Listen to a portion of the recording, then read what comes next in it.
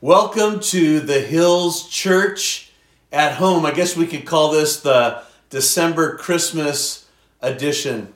So glad that you're a part. In fact, I'd encourage you to do a couple things. You can download our message notes. If you just go to our website, hillschurcharcadia.org. You can also download the kids' activity sheet.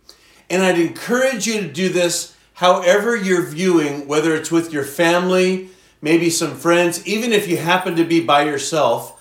On the very second page of our message notes is a time of communion that you can actually receive communion wherever you are with your family, and you can go through that as we begin this month of December, reflecting and remembering the birth of Jesus. I read an article the other day, Christian Headlines website, and it said this December, 1 in 5 Americans are really rethinking and examining the meaning of Christmas. So my prayer is, as we go through these scriptures today, that you are not just thinking of the ornaments and the decorations. Christmas isn't about that. Christmas is about us remembering the birth of Jesus. He was coming, and he is coming soon. So if you have your Bibles, you can open with me to John chapter 1. In fact, I want to read a few verses today. You know, we read about the story of the birth of Jesus in Matthew and Luke's gospel. But in today, John kind of picks up Jesus from the beginning in some powerful words. In fact, let me read this today. This is John chapter 1, starting in verse 10, talking about Jesus. And it says, "He was in the world, and the world was made through him, and the world did not know him. He came to his own, and his own did not receive him. But as many as received him, to them he gave the right to become the children of God, even to those who believe in his name, who were born not of blood, nor of the will of the flesh, nor of the will of man, but of God." Listen to verse 14. "And the Word became flesh and dwelt among us. And we beheld his glory, the glory as of the only begotten of the Father, full of grace and truth." Let me read that again. In fact, I'd encourage you, wherever you are, read that verse out loud with me. John chapter 1, verse 14. "And the Word became flesh and dwelt among us, and we beheld his glory. The glory as of the only begotten of the Father, full of grace and truth." You know, a couple things that I wrote down that John's gospel reminds us that when Jesus came, the people, fact of that time, they didn't know of him that he came, and John lets us know they didn't receive him. God sent Jesus, as we read in Isaiah. We read the word Emmanuel, which is God with us. He came and moved in right next to us. And this Jesus came to not only change our lives, but to transform our lives. This Word became flesh. You know, when I begin to think about that, if you think about Jesus in eternity already, having to empty himself and become fixed in this human body, in becoming flesh and bone, just like you and I, Jesus accepted those limitations. In fact, he became vulnerable to the very weaknesses that accompany our flesh. He had to go through hunger and thirst, tiredness and physical pain. He experienced every emotional feeling that you and I go through. Disappointment, sorrow, hurt, loneliness, and rejection.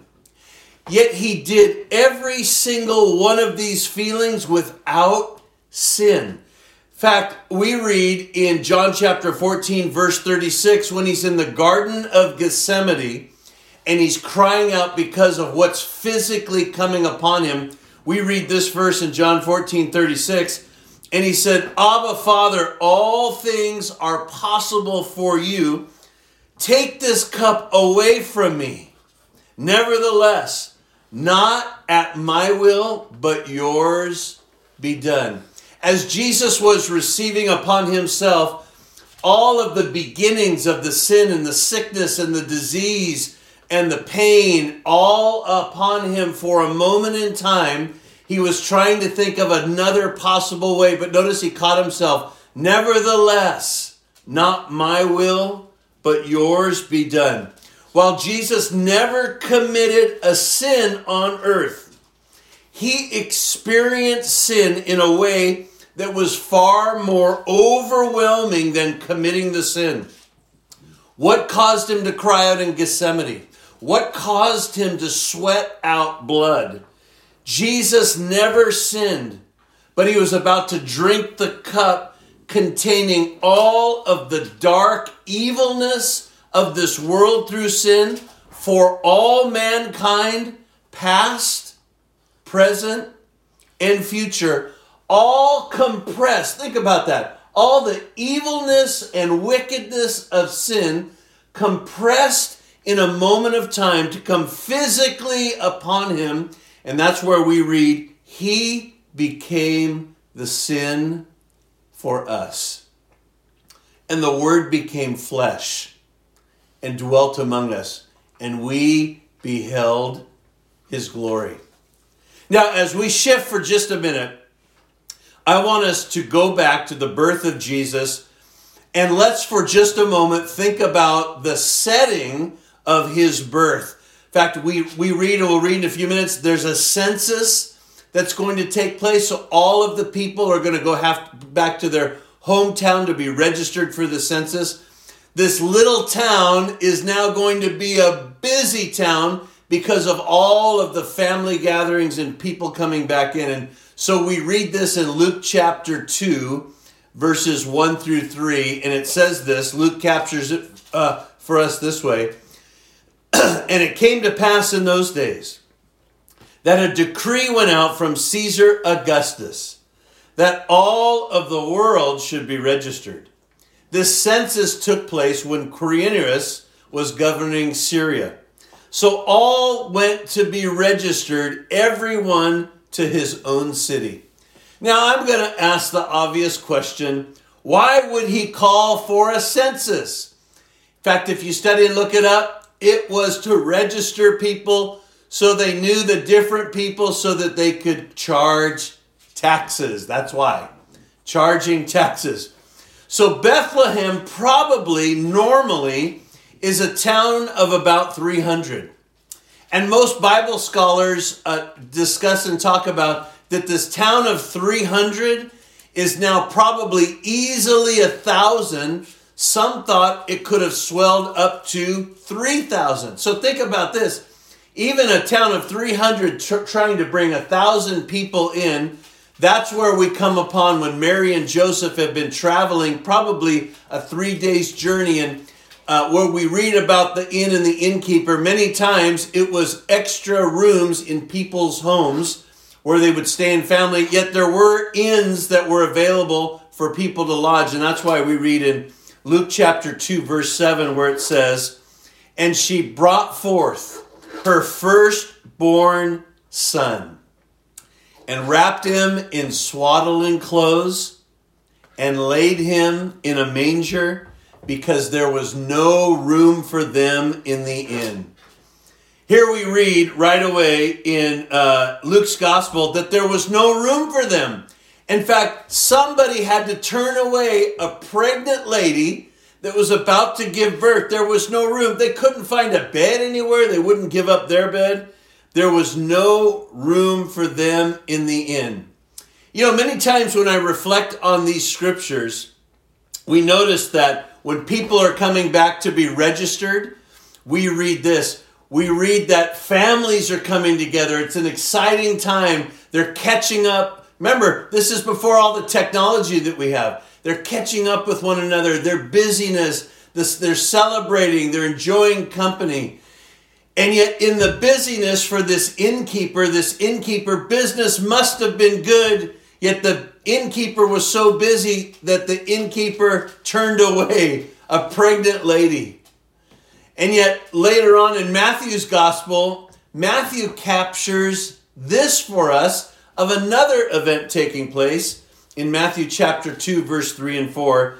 And it says, when Herod the king heard this, heard what? Well, this is the story of the wise men that have already been traveling. They've already seen a star. They come to Herod and they want to inquire about not only the star, but the birth of this king of the Jews.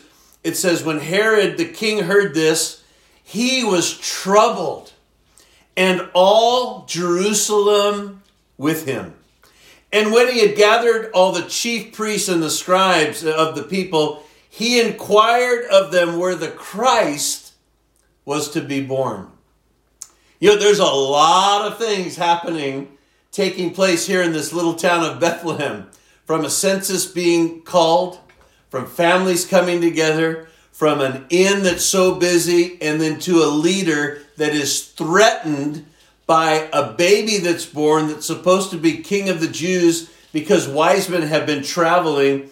And notice what Herod does. Herod, he doesn't know anything about this, so he gathers the one that should know. And the one that should know are the chief priests and the scribes. And yet they're trying to determine, in fact, we know this according to the scripture, that the ruler Micah prophesied would be born in Bethlehem, the smallest of cities. Isn't it interesting on this, what we would call the original Christmas, that people are busy, people are celebrating with family, business is good, things are moving along, you don't have time to help somebody, and somebody's threatened by a baby.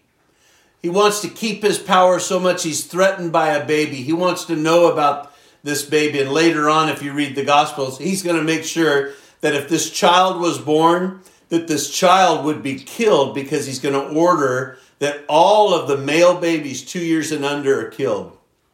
There's a lot of events taking place here. When we read this story, we reflect back on that prophesied, in fact, even how God mentioned in Genesis chapter 3, that there would be one coming that would crush the head of the serpent. And all through the Bible, in Isaiah, we read about Jesus is coming soon. In Micah, it's prophesied where he's going to be born. We read in even Isaiah 61 about what he's going to do.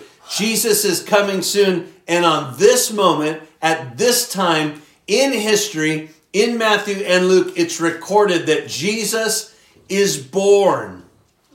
But it answers and asks a question of us today. In this month where we celebrate Christmas, and we remember about the birth of Jesus, we too can get caught up in busyness of the day, in spending time with family and hanging the decorations and thinking of the right gift for somebody. For many, some people are threatened. Think about it. They're threatened about Christmas. They don't want to think about it. They don't want to revisit it. And yet it's the exact time for us to remember that it was prophesied that Jesus was coming soon, and he came. But I also want us to have in mind this Christmas season that though Jesus came, lived, died, rose again, he is coming soon. One of the last words that we read that Jesus says, and I love my Bible because my Bible has the words of Christ in red. We read this in Revelations chapter 22, verse 20. In fact, John tags it, but then he goes right to Jesus' words, and it says, he who testifies of these things. This is John, as he's had that vision of revelations of things to come. And here's how he captures Jesus' words. Jesus says this, surely I am coming quickly. My prayer in this December, in a different December than we've ever celebrated before, that we would be people that are awake and alert and looking at the signs of the times. Let us be, in fact, you can go to last week's message, let us be like those shepherds that were awake, that when the angel came and spoke, they were alert and they were awake to the things that were taking place, and they ran so that they could see this child that had been told them. And they didn't just run and see the child, they began to tell the people. But isn't it interesting that when Herod hears of this, the Bible lets us know that Herod was troubled and all the people were troubled. You see, you got to remember this about Jesus. Jesus came to transform our lives. He came to take this selfish life and for us to surrender and submit it to Him and to give it to Him. You know, every year, before we decorate and put any ornaments on our tree at all, we do what we call the Christmas nail. In fact, I wanted to read it for us today. Before any ornament is put on the nail, I had somebody give us a nail years ago at one of our churches, and it's something that we do. In fact, we gave it away as an ornament at our church, and it's something that we put on the very first Sunday of the month to remember why we put a tree up. In fact, I want to read it to you, and we'll put it on the screen here. It's called the Christmas nail. The Christmas nail is to be hung on a sturdy branch, a branch near the trunk, a branch that will hold such a spike without it being noticed by well-wishers dropping by to admire one's tinseled tree. The nail is known only to the home that it hangs on, understood only by the heart that knows its significance. It is hung with this thought, that the Christmas tree but foreshadows the Christ tree, which only He could decorate for us, ornamented with nails like this. You know, if you haven't done this before, I'd encourage you to do that. You get a nail and you hang it by the center of the tree, because it's not a Christmas tree that we put up to decorate, that we remember what Jesus did on that tree for our life. Think of this. From Genesis chapter 3 all the way up until Matthew and Mark, through Luke's gospel, Jesus has been at work.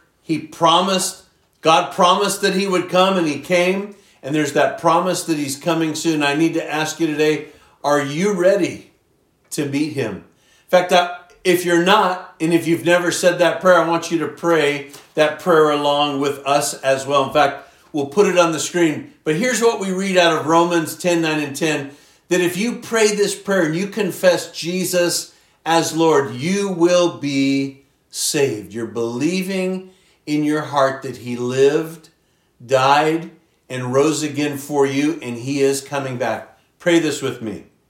Dear God, I believe that Jesus lived, died, and rose again for me. I accept Him as my Lord and Savior. Thank You for forgiving me of all of my sins.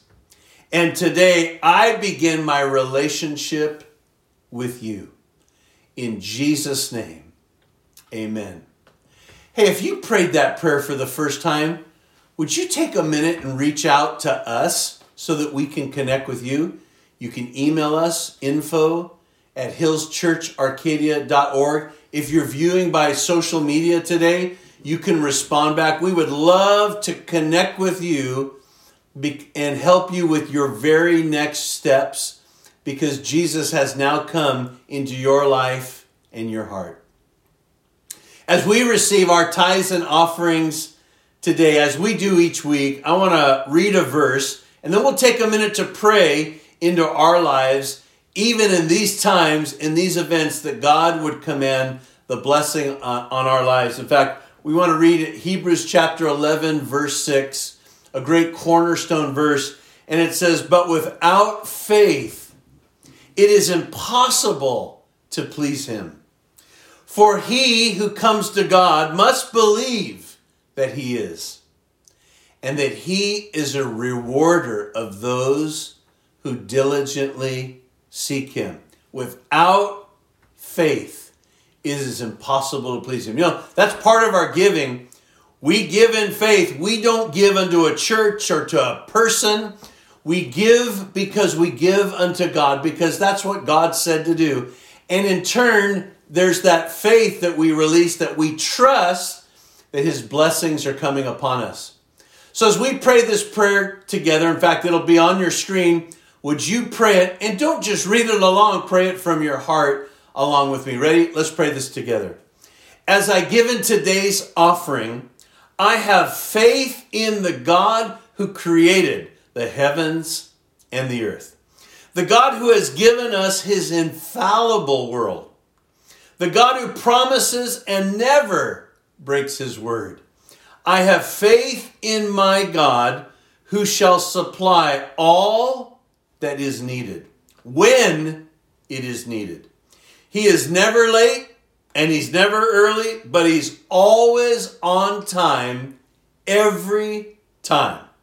I choose to put my trust in the Lord again today. In Jesus' name, amen. If you're giving today, you can do so a couple of ways. You can go to our website, hillschurcharcadia.org, and on the top menu, you can click on the Give button. It's safe, it's fast, and it's secure. You can also give by mail, and you can write to us, the Hills Church, P.O. Box 661419, Arcadia, California, 91066. Hey, and before we go, don't forget to receive communion, whether you're viewing today with your family, whether you're with another person, or maybe even by yourself. Take that second page out, grab some juice and some bread or whatever you have to drink or something to eat, and come before the Lord and pray those prayers concerning your life and go back to his promises, his covenant over you. In fact, if you need prayer, if you want to reach out for a praise report, email us. We would love to hear about it. And as we do each week, we end with Psalm 121, 1 and 2. And I want this to be something that we pray over our lives, that we remember this, that I look to the hills. But where does my help come from? My help comes from the Lord who made the heavens and the earth. The Lord bless you. The Lord bless you this Christmas season. Let's remember this. Jesus is coming soon.